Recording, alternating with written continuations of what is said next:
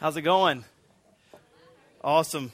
My name's Fudd. I actually do attend this church. I feel like I hadn't been here in forever. I just want to also say thank you to everyone. Over the last couple weeks, I've gotten lots of encouraging emails and texts and things like that as I was in school. So I want to say thank you so much for your encouragement. If you sent me encouragement, and if you didn't send me encouragement, it's not too late. I love encouragement all the time. So it'd be a late birthday present. Anyway.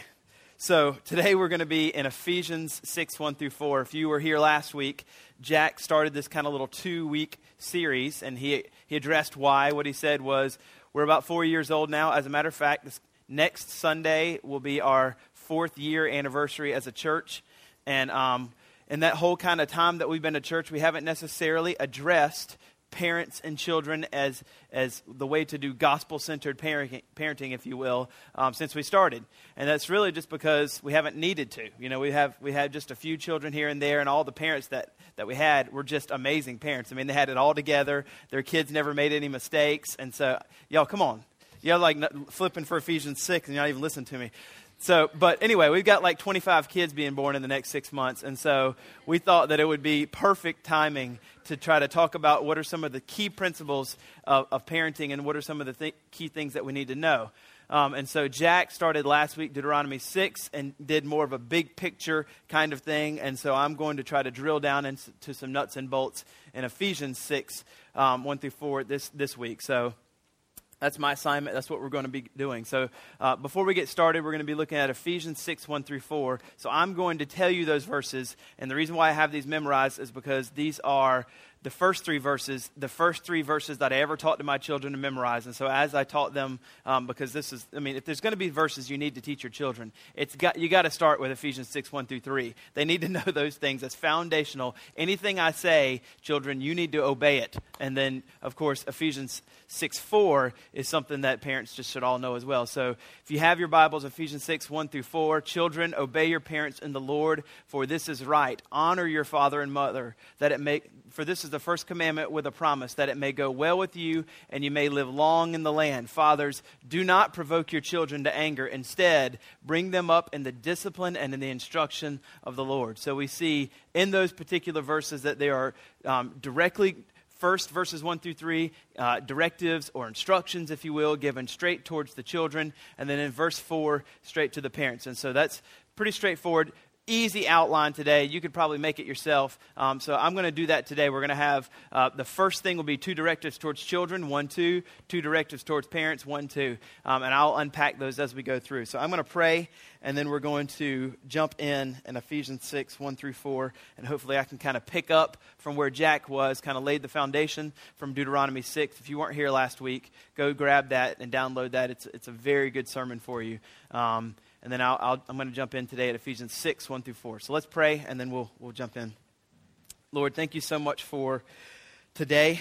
I thank you for the opportunity that you've given me to be able to stand here and preach your word. What an honor it is to be one of the elders here, and just the privilege of being able to shepherd a people that you've given to this church. I know that this is a serious task. We know that in Hebrews, Lord, it says that elders will be held accountable, will give an account for the people that you've given them to watch over. And so, Lord, I don't take that lightly. It's a very serious task. And so I pray that as we look at your word, God, that I would be absolutely accurate, that there wouldn't be anything that out of fear I would soften or reduce or retrieve away from maybe some of the hard truths. But also, Lord, I know that any task of preaching it is a supernatural, spirit-filled experience. And so there's nothing that I can say here without your spirit coming now that will do anything. And so I pray, Lord, that you would fill me with the Spirit as I speak, and that everyone here, including myself, would have ears to hear what the Spirit wants to say to this church, and that we would be moved and shaped by it, and that you would use it for your glory. I pray this in Jesus' name. Amen. Well, as Jack said last week, and I just want to reiterate, if you weren't here last week, I want to make sure you know, we're talking about specifically these 2 weeks, parenting. And so if you already have your kids out of the house and that's like, well, I don't need to worry about that. Or if you are nowhere near parenting, the danger is that you would not want to listen at all. And that's just not the case. We know all Scripture is God-breathed.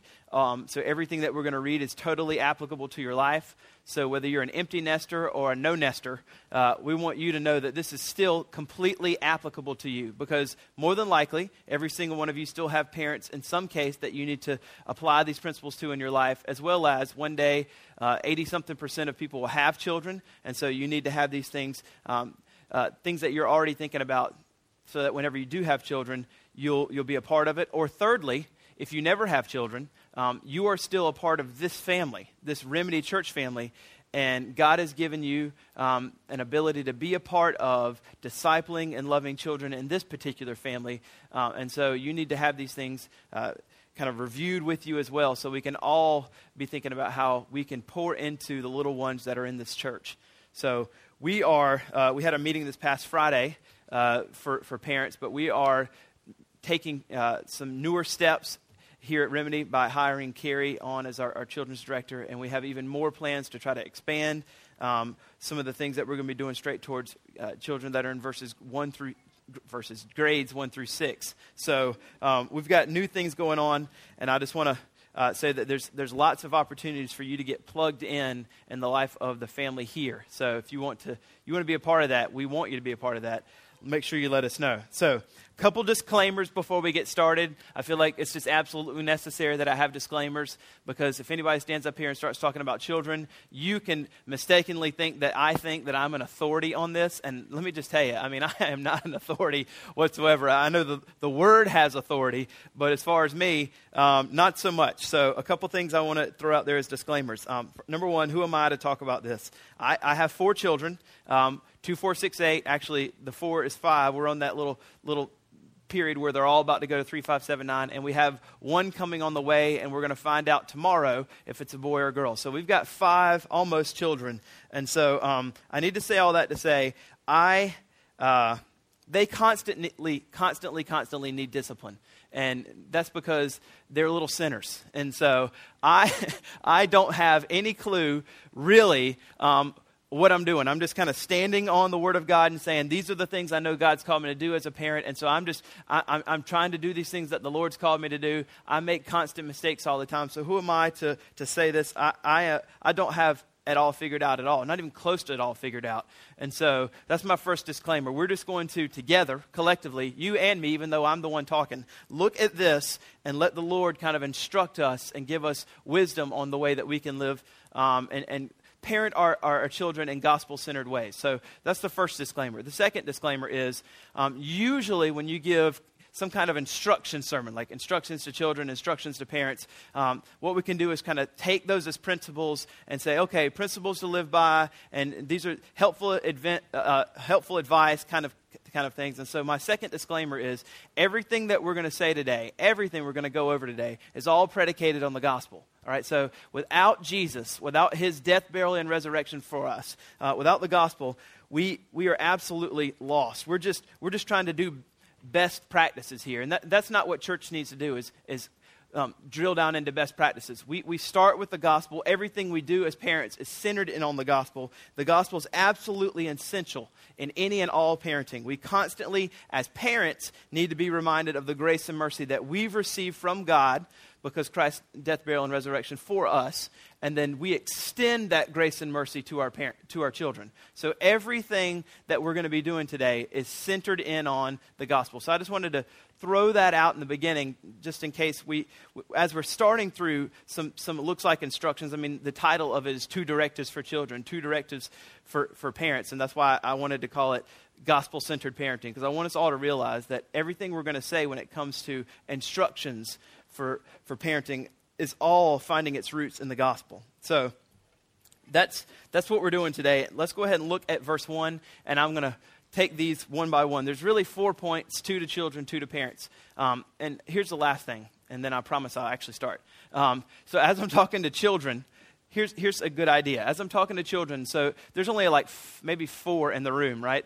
And so it's going to feel like these first 2, you can just say, oh, these aren't for me. I'm the parent, so they just better listen. Nudge, nudge. I want you to think as a parent, as I'm talking to children, I'm really talking to you parents. So as I'm saying, children, you should do these things, I'm also saying, parents, create an environment, atmosphere centered around the gospel where they can do these things. Does that make sense? And then as I'm talking to parents, children, little guys and little girls in here, as I'm talking to parents, you want to be thinking, these are the things that God requires of them. I want to know that. I want to make sure I understand these things that God requires. And as I'm hearing these things, whenever they're disciplining me, whenever they're instructing me, whenever they're trying to do things, that's why they're doing that, because God wants them. And every single one of us here still have parents, more than likely. You know, I'm 38, but I still have parents, and the things that God tells me still apply to me in verses 1 through 3 and the way I interact with both of my parents. So Ephesians 6, children, obey your parents in the Lord, for this is right. So the first directive, right out of the text, given to children is this, that you should obey your parents in the Lord. You should obey your parents in the Lord. So if you are a child, whenever your parents tell you something, really straightforward, you should do it in the Lord. Now, I'm going to unpack what all that means. And just as an idea, I want to make sure we all understand. Our obedience to our parents is God's design.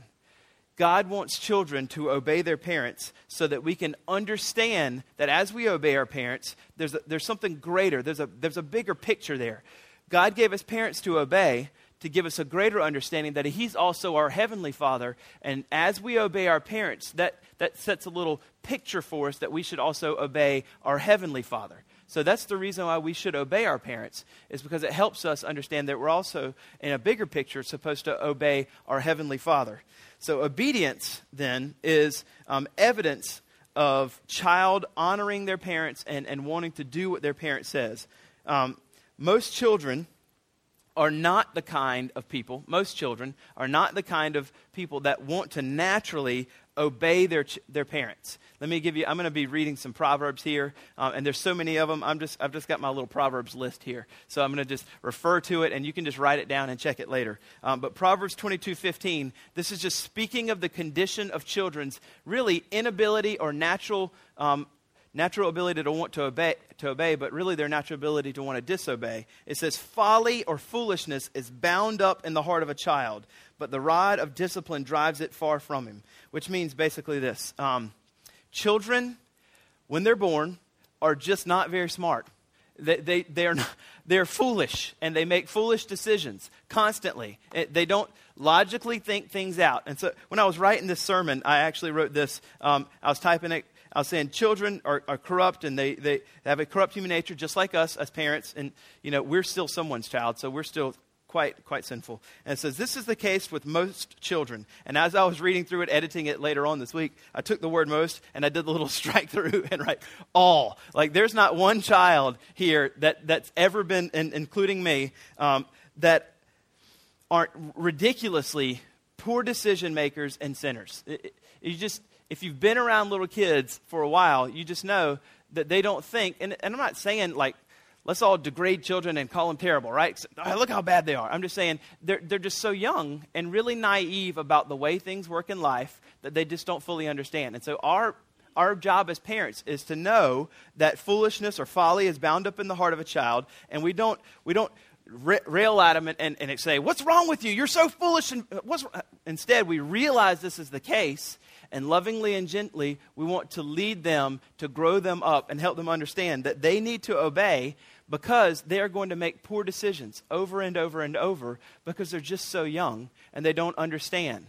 Okay? They don't understand. So we want to, as much as we can, knowing that our children are just not going to make great decisions when they're little, we want to teach them to obey because it helps them understand there's a greater picture that when they get older, they've learned and modeled in their life to obey their parents. And so whenever they come to an age of understanding who Jesus is, they know, just like my father and mother expected obedience, my heavenly Father expects obedience. All based on the gospel. All based on worship, all based on the fact that, look what God has done for me. I want to respond in obedience, not, God expects obedience, so I have to do what he expects. But instead, because he gave his life for me, because I've been regenerated, because I know Jesus, I want to obey. And God expects obedience. And that was modeled to me from my parents growing up. So the first directive for children is, children, you should obey your parents. But parents, you should create an environment where they can obey their parents and understand this is because they need to know that God expects that from when they get older. Now, the next phrase it says, let me say one other thing about obeying their parents. Colossians 3:20, which is a parallel passage to this particular text, it actually says, in all things. Children should obey your parents, and Colossians 3:20 inserts the phrase, in all things. And this is saying that parents should not refuse,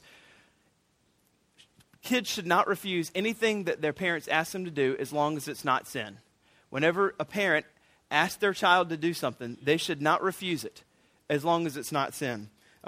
It doesn't mean that kids can't ask for clarification. It doesn't mean that kids can't try to question in some respects in a respectful way whenever their parents gives them something.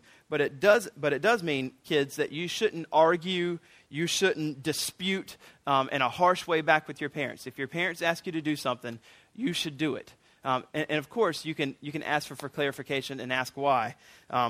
But you should do it in a very respectful way. Now, the key phrase, I think, there is, children, obey your parents in the Lord. This phrase is quite important.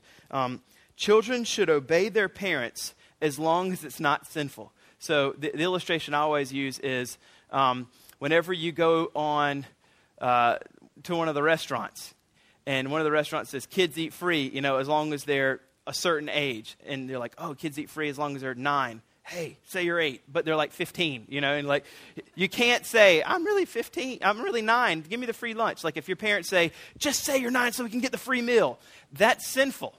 And so kids, you should not obey your parents there. So in instances where it's going to be sinful to do that, if they're like, hey, Johnny, go rob the bank, we need some money. That's a case where you shouldn't do that. So children, you should obey your parents in the Lord, which means if their parents are asking you to do things that are sinful, then you should not do those things. And I think we all can know whether things are sinful or not. Lying, stealing, etc.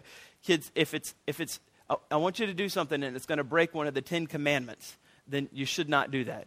Otherwise, you should obey your parents. And sometimes there will be cases where parents might do that.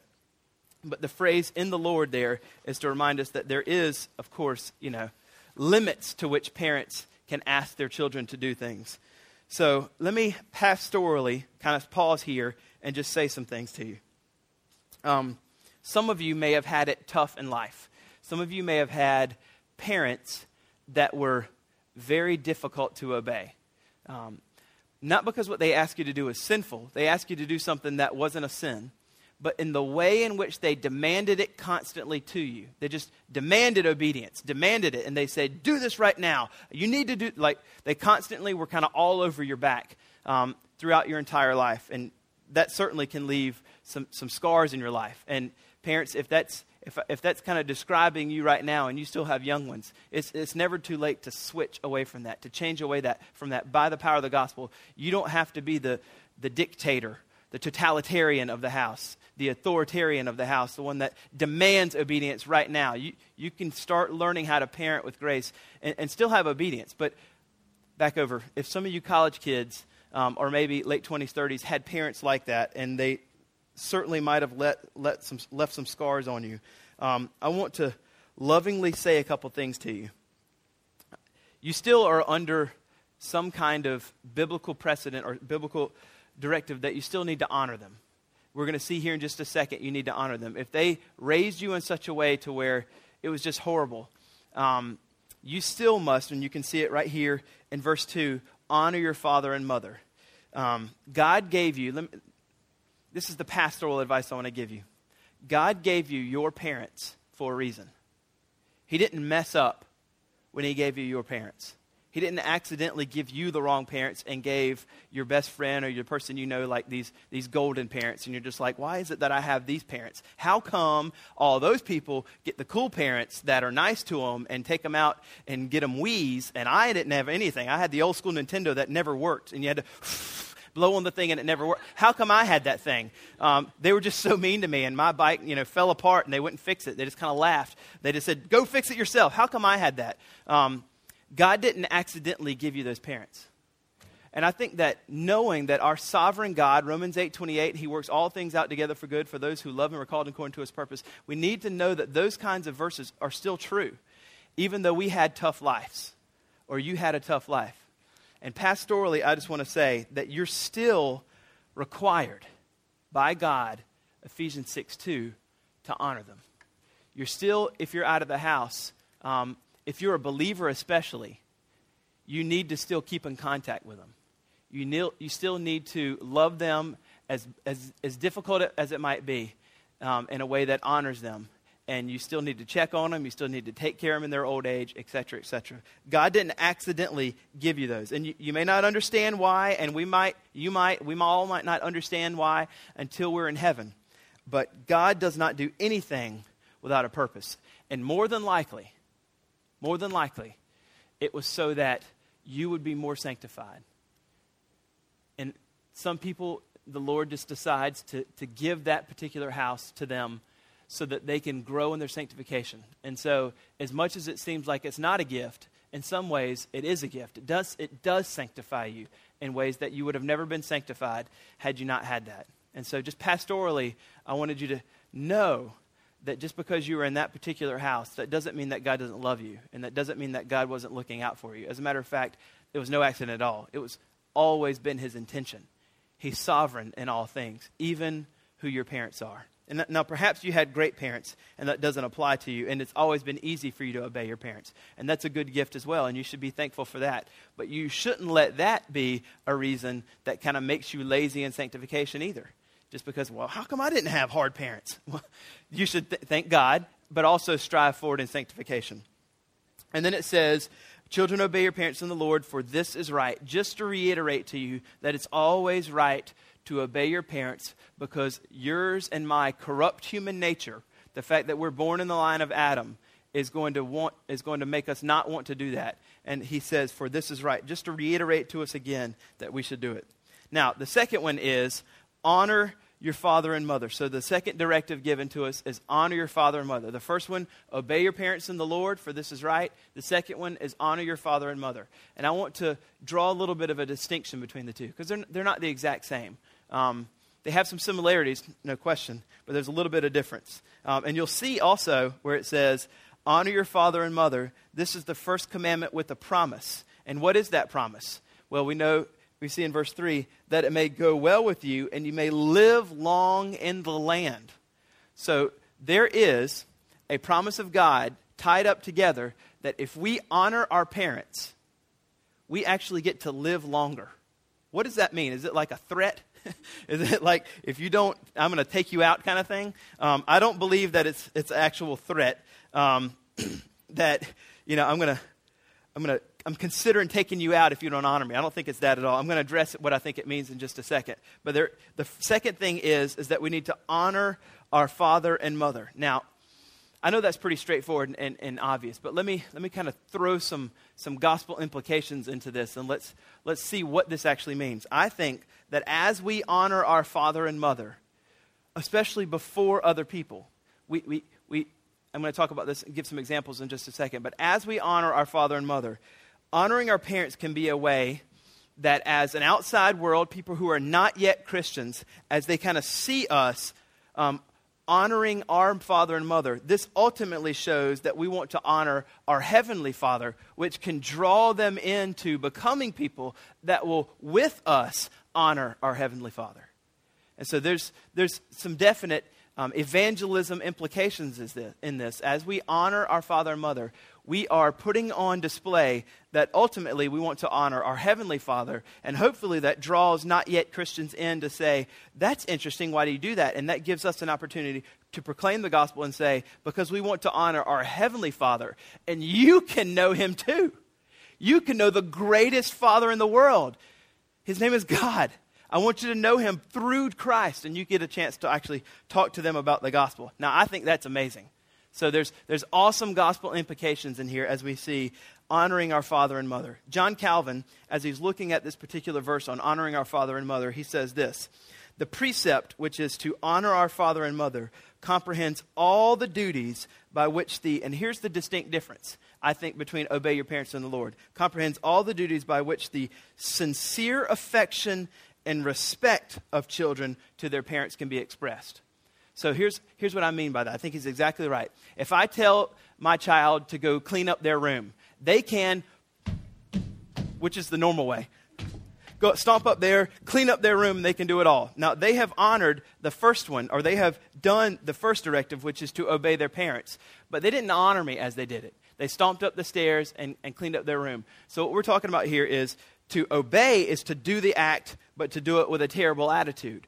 To honor is to do the act of obedience, but to do it with a wonderful attitude or an honoring attitude. And so this is one of the ways that we can honor our father and mother, is that whenever they ask us to do something, we do it with a good attitude. Now, this applies to me as well, even though I'm 38. Parents, you want your children not just to obey you, but to honor you. So you need to think about how you can ask them, direct them, give them times where you want them to obey, but say it in such a way that's going to actually create where they're going to a time where they're going to honor you as well. If you are just harsh, do what I say, this is your directive, go obey me right now, then they're probably not going to honor you. And there's going to be a pattern set up for them where they're never going to honor you because you're so harsh with them. You want to give them directions where they want to obey, but in such a way that cultivates an atmosphere where over their life they want to also do it with a good attitude and honor you. As Calvin says, sincere affection and respect. So as we ask them to do things, we want them to do it with sincere affections and respect. And that comes from the parent. I think that just comes from the parent. The way that it's asked comes from the parent. So, the second thing I want to say is, for those of you that are older now, maybe you're in college or 20s and 30s, this honoring doesn't, go away once you're out of the house. You're still called to honor your father and mother, even though they might be 70 and 80 years old. And I think an example of this is whenever you're all together in your community group and, you're kind of talking about your parents or whatever, or whatever, you're in college and you're in your dorm room and you're talking about who your parents are, and all of a sudden, the parent bash comes on, and that doesn't necessarily happen all the time, but somebody starts complaining about their goofy mom or their goofy dad and how they still dress crazy or how they always embarrass you and you can't stand them, blah, blah, blah. Honoring means you don't join in on the parent bash conversation. Instead, even though they're not here, they'll never know that you said this because you're probably not going to tell them that you actually stood up for them and think that they're awesome, because that's just awkward. So you don't join the bash. You speak well of your parents. This goes along with the sincere affection and respect. You speak well of your parents even when they're not around. You constantly try to honor them as much as you possibly can. So when you do that, this means you're going to have long life. Now, I don't think we should take this verse lightly. Let's ask this question. Is this a formula or is this a principle? Is this like every obedient act, I get 7 minutes added to my life? Kind of like the opposite of cigarettes? Is that what it is? Is this the opposite of cigarettes? I don't think that's the case at all. I don't think that this is the antithesis of cigarette smoking formula, and every obedient act or honor act, God said, boom, 7 minutes, good job. Instead, I think this is a principle. In other words, your parents, and we all know this might be crazy for some of you kids to understand, and this is how I've understood life thus far at 38. At 18, I literally was, in my mind, I had it all figured out, like the smartest person in the world. Even at 8 through 18, we all, as looking back, we can understand. We literally have all the things in life figured out. They should just elect me president because I would take care of the deficit. We know everything, right? And so as we get older, we realize we don't know everything. And as I'm 28, then we realize, wow, at 18, I was a moron. And then at 38, you're like, wow, at 28, I was a moron. And 48, I'm sure the same thing's going to happen. And so my point is that as we get older, we are able to look at life in such a way to be able to give really good advice to people. And so as we have little kids who are making crazy mistakes, we say, you shouldn't do that. well, that's going to keep them from a life of pain. That's going to keep them from situations where it's pain. It's going to keep them from addiction. It's going to keep them from whatever. And as those things are removed, that actually extends life. Whenever you're not addicted to drugs, whenever you don't drive 95,000 miles an hour on the interstate because your parents told you not to, whenever you don't get in fights with people and you get your head bashed, whatever, as you listen to your parents and don't do the things that keep you from pain or addiction or whatever, this actually extends your life. So this is a principle about what we're saying, that it may go well with you and you may live long in the land, which is, my parents are actually far more smarter than I think. They understand life better than me, and if I do the things they say, if I study, I'll make better grades, I'll go to a better college, I'll get a better degree, I'll make more money, I'll take care of my parents. If I don't, I'll end up, doing different things that aren't those things. And so it just extends our life in principle longer if we listen to our parents because they're more intelligent than we are. They're more wise, I should say, than we are. Maybe not intelligence. They're more wise than we are when it comes to life. And so we will live longer in the land because they are going to help us make better decisions. So it's not a formula. It's not the antithesis of cigarette smoking.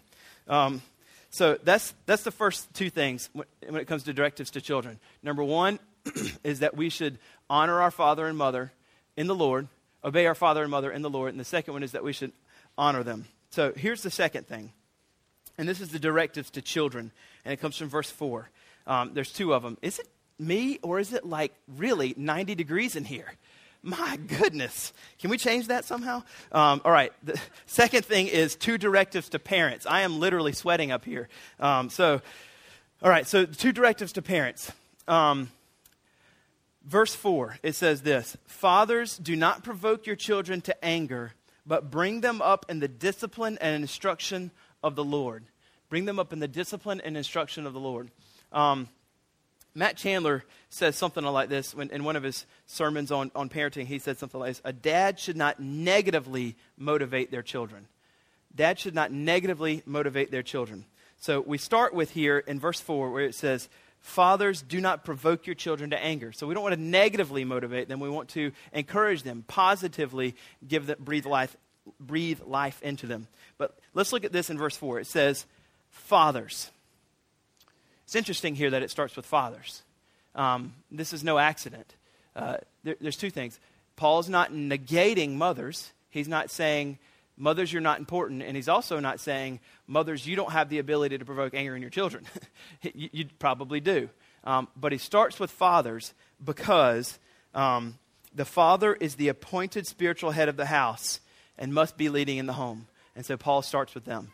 Fathers, and then there's the exhortation.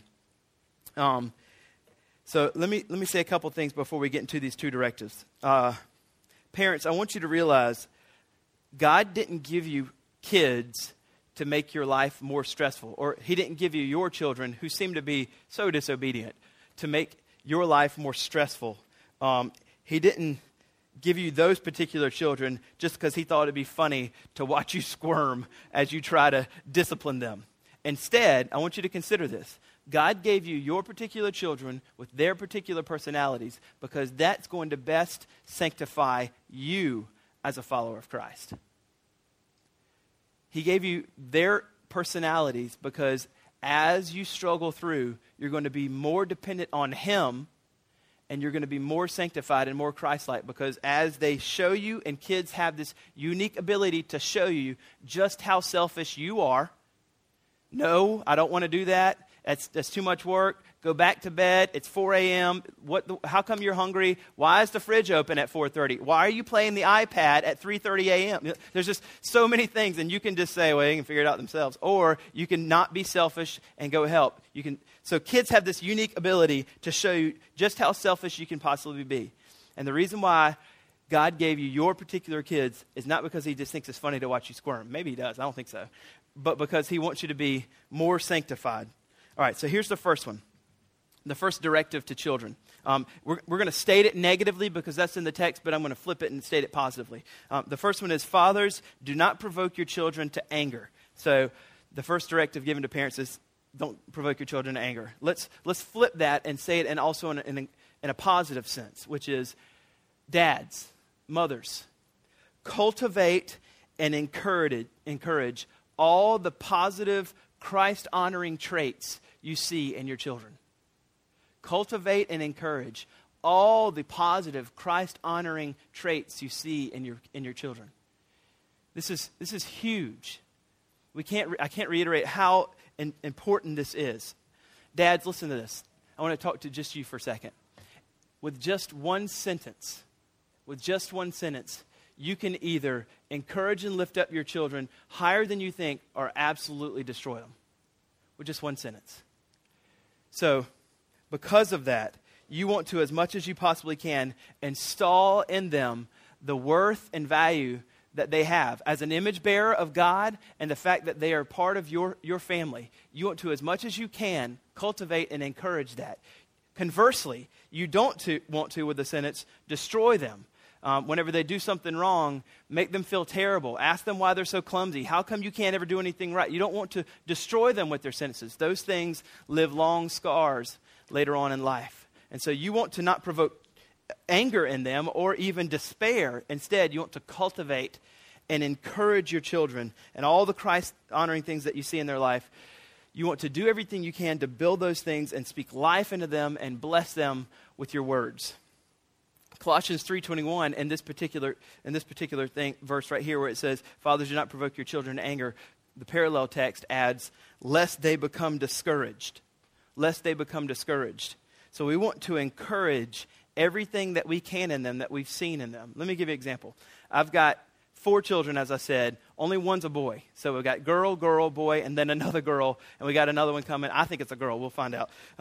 So I've got one son, and he's just turned 5. He is sensitive, very sensitive. He is, he's the cuddler of most of my children. He's actually the cuddler. You know, the oldest is just like, whatever. But he is, even though he's a boy, he's a cuddler. He loves to hug and kiss. I mean, it's just, he wants to, every time I walk out of the door on Sunday morning, give me a hug, or any day actually, give me a hug and wants to kiss me on the lips. A little weird, still trying to figure that out for myself, but he does want to, and I'll do it, and it's just like, it's still awkward for me. I didn't have that growing up. He randomly will walk over to Christy, who's pregnant, every once in a while, and whenever she's not looking, just walk up and kiss her belly. We call the baby in her belly Cinco, because it's the 5th one.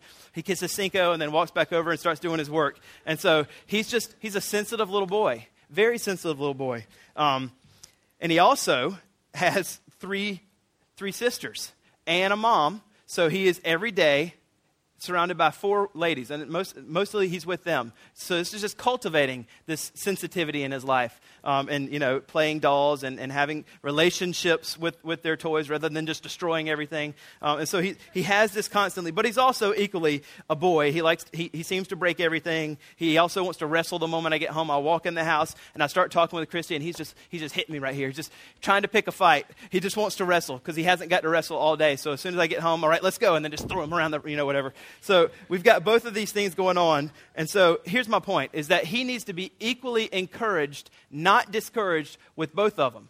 I don't want to stifle the sensitivity that he has. I don't want to shoot down the fact that he's a very sensitive boy and he loves to cuddle and he loves to hug and kiss. I don't want to tell him that real men only want to fight and wrestle. I mean, yes, I still want him to shoot his first deer at age 6. There's no question about that. But at the same time, I want to cultivate the sensitive side that he has. Because, here's the thing, that's a whole man. That's a real man. A man that might be the protector, the strong, whatever, but also very sensitive. I stifled it growing up in my life. I never cried, don't be sensitive, stuff it all down. I see that in him, and I want to bring that out in him. I want to not provoke anger, as conversely, but also cultivate and encourage all the positive things that I see in my child's life. That's just an example, and you can certainly fill in the blanks with tons of examples from your daughters as well. The point is this, is that parents know exactly what to say and how to say it to their children.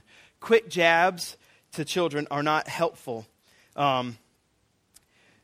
Provocation to anger is something that parents need to avoid, trying to make them angry. Certainly they're going to get angry, okay? They're going to get angry. Whenever they are doing something wrong and you correct it, or they want to do something and they can't, and you tell them they can't, they're going to get angry. So we're not saying don't ever make your kid angry. They're going to get angry. their children. Remember, we just said that they're not very smart. As a matter of fact, Proverbs 12:1 says, whoever loves discipline loves knowledge, but he who hates reproof is stupid. Most of the time, children don't like reproof, so the Bible's just saying that they're kind of stupid sometimes. They're going to get angry whenever we correct them.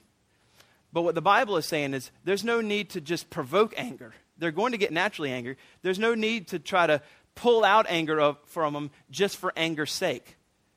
So we want to instead speak life into them, encourage them, speak to them in ways that are going to lift them up. Ephesians 4:29 comes to mind as we talk about speech. This is what Ephesians 4:29 says.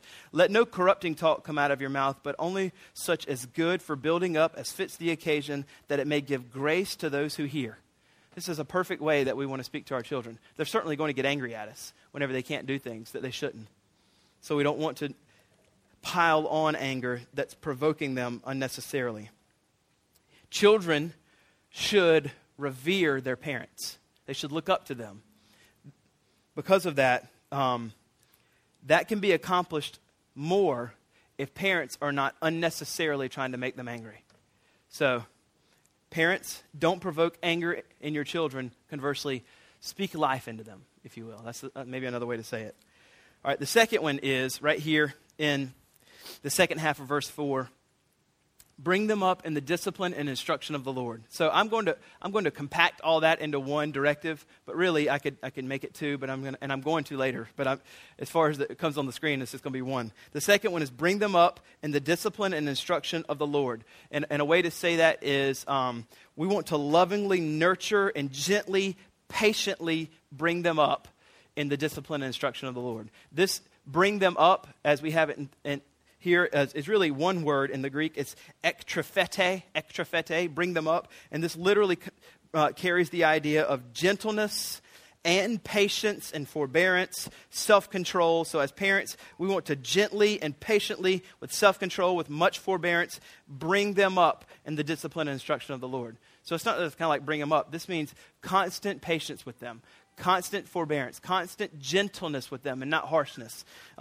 That's the way we want to do that. So Chandler, I love the way Chandler says this. This is I love the way he uses word pictures. He said, as parents, we want to gather all the kindling we can around their heart for that would be a love and heart for Christ. We want to gather all the kindling around their heart. We can't make the fire happen, but we want to put all the kindling there so that the Spirit will come and ignite it. That's what we're talking about. Disciplining them and bringing them up in the discipline and instruction of the Lord. We want to gather as much kindling as we can around their hearts. So, there's two things that we're going to look at here, and this is discipline and instruction.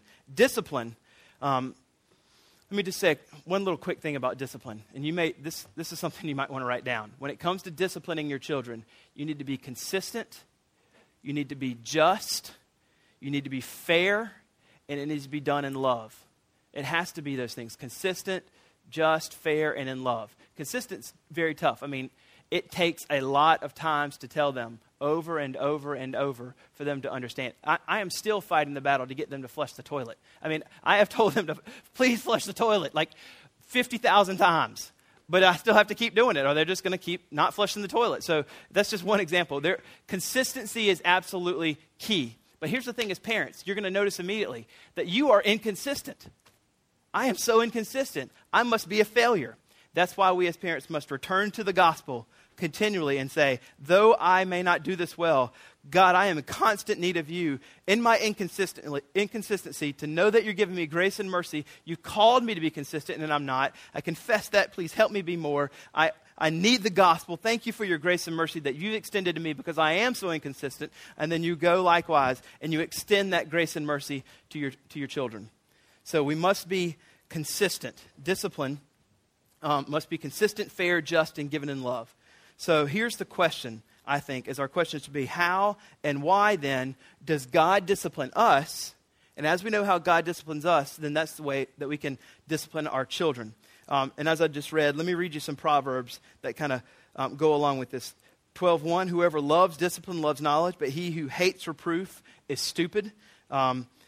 Proverbs 23, apply your heart to instruction and your ear to words of knowledge. Do not withhold discipline from a child.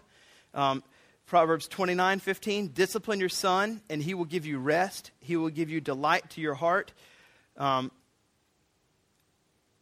was 29:17. 29:15, the rod and reproof give wisdom, but a child left to himself brings shame to his mother. So we know there's clear directives that we have when it comes to discipline our children. Now, I'm not trying to say anything about the way you discipline. I'm not making any formal words of advice on whether you're going to spank or not. I'm just saying the Lord knows we're supposed to discipline, and you can figure out with your own conscience the way that discipline looks.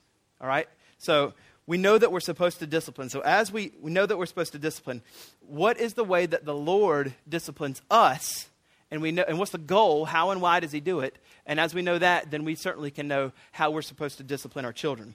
So let me read to you from Hebrews an example of how and why the Lord disciplines us. And from that, we know that how we can discipline our own children. In verse 5, it says this, in Hebrews 12. And have you forgotten the exhortation that addresses you as sons? My son, do not regard lightly the discipline of the Lord, nor be weary when reproved by him, for the Lord disciplines the one he loves and chastises every son whom he receives. Implication, parents, if you don't discipline your children, the Bible is saying possibly you don't even love them. The Lord disciplines those whom he loves. Therefore, we discipline our children. And if you are just that lazy in discipline, it could be that the Bible might be saying, you may think you love them in some ways, but you don't love them enough to discipline them the way that God wants you to do it. And it says, for it is discipline that you have, it is for discipline that you have to endure. God is treating you as sons. That's good news. Why does God discipline me? Not because he's treating me as a servant or a slave, but instead he's bringing me actually to a closer relationship as a son or daughter. Therefore, he's going to discipline me. And this is what it says. For what son is there whom his father does not discipline? If you are left without discipline in which you all have participated, then you are illegitimate children and not sons. Besides this, we have an earthly father who disciplined us and we respected him. Shall we not much more be subject to the Father of spirits and live? And here it is. Here's the why. We need to know, why do I discipline my children? This is why God disciplines me, and this is why I should discipline my children. Look at this. For they disciplined us for a short time, talking about our parents, as it seemed best to them. But he, here it is, disciplines us for our good, that we may share in his holiness. God disciplines us so that we can become more like him, that we can share in his holiness, so that we can be more sanctified. So that's the goal of our discipline to our children, not mere behavior modification. If you discipline your kid just because you don't want them to embarrass you in the mall, you're missing it. We're not, as parents, after behavior modification merely. We want to adjust behavior, surely. But I don't discipline my children because I don't want them to embarrass me in the mall when they freak out. When I discipline my children, I'm after their heart. And this is why we have to have the gospel as our motivation. We don't want our children to just become behavior-modified children where they just, in the end, become legalists. Instead, we want to discipline for the heart. So when they do something, we want to drill down deeper. Lazy parenting will say, just stop doing that because I said.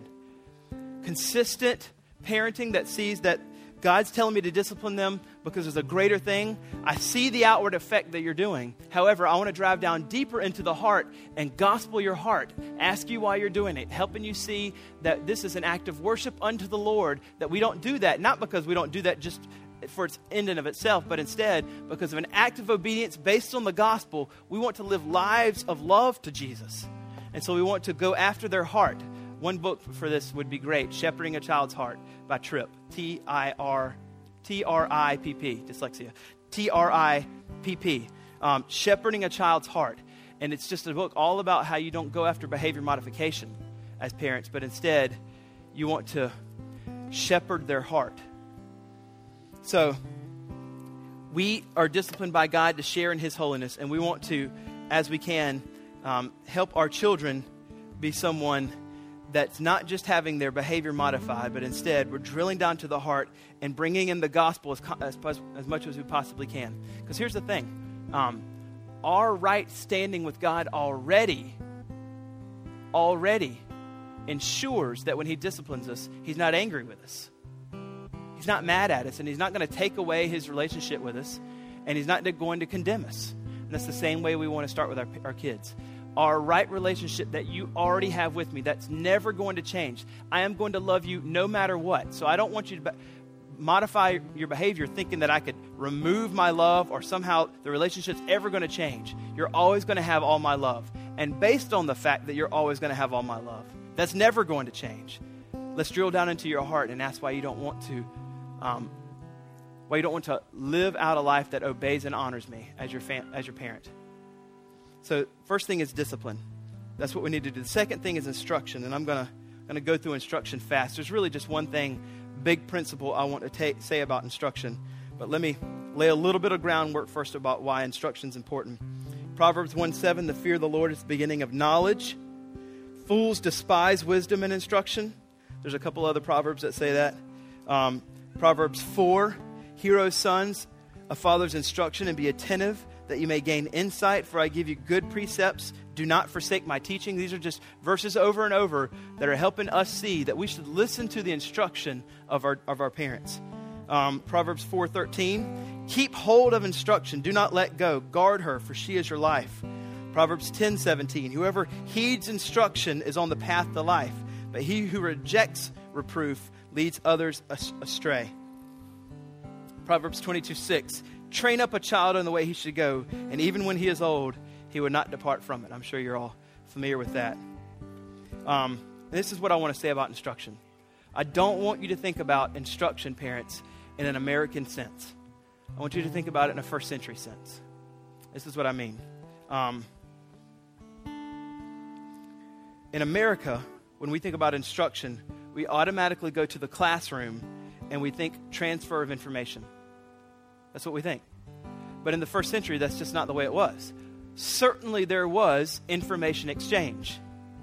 But first century was, hey, come follow me. We're going to live life together in such a way that you're going to observe the things that I'm asking you to do.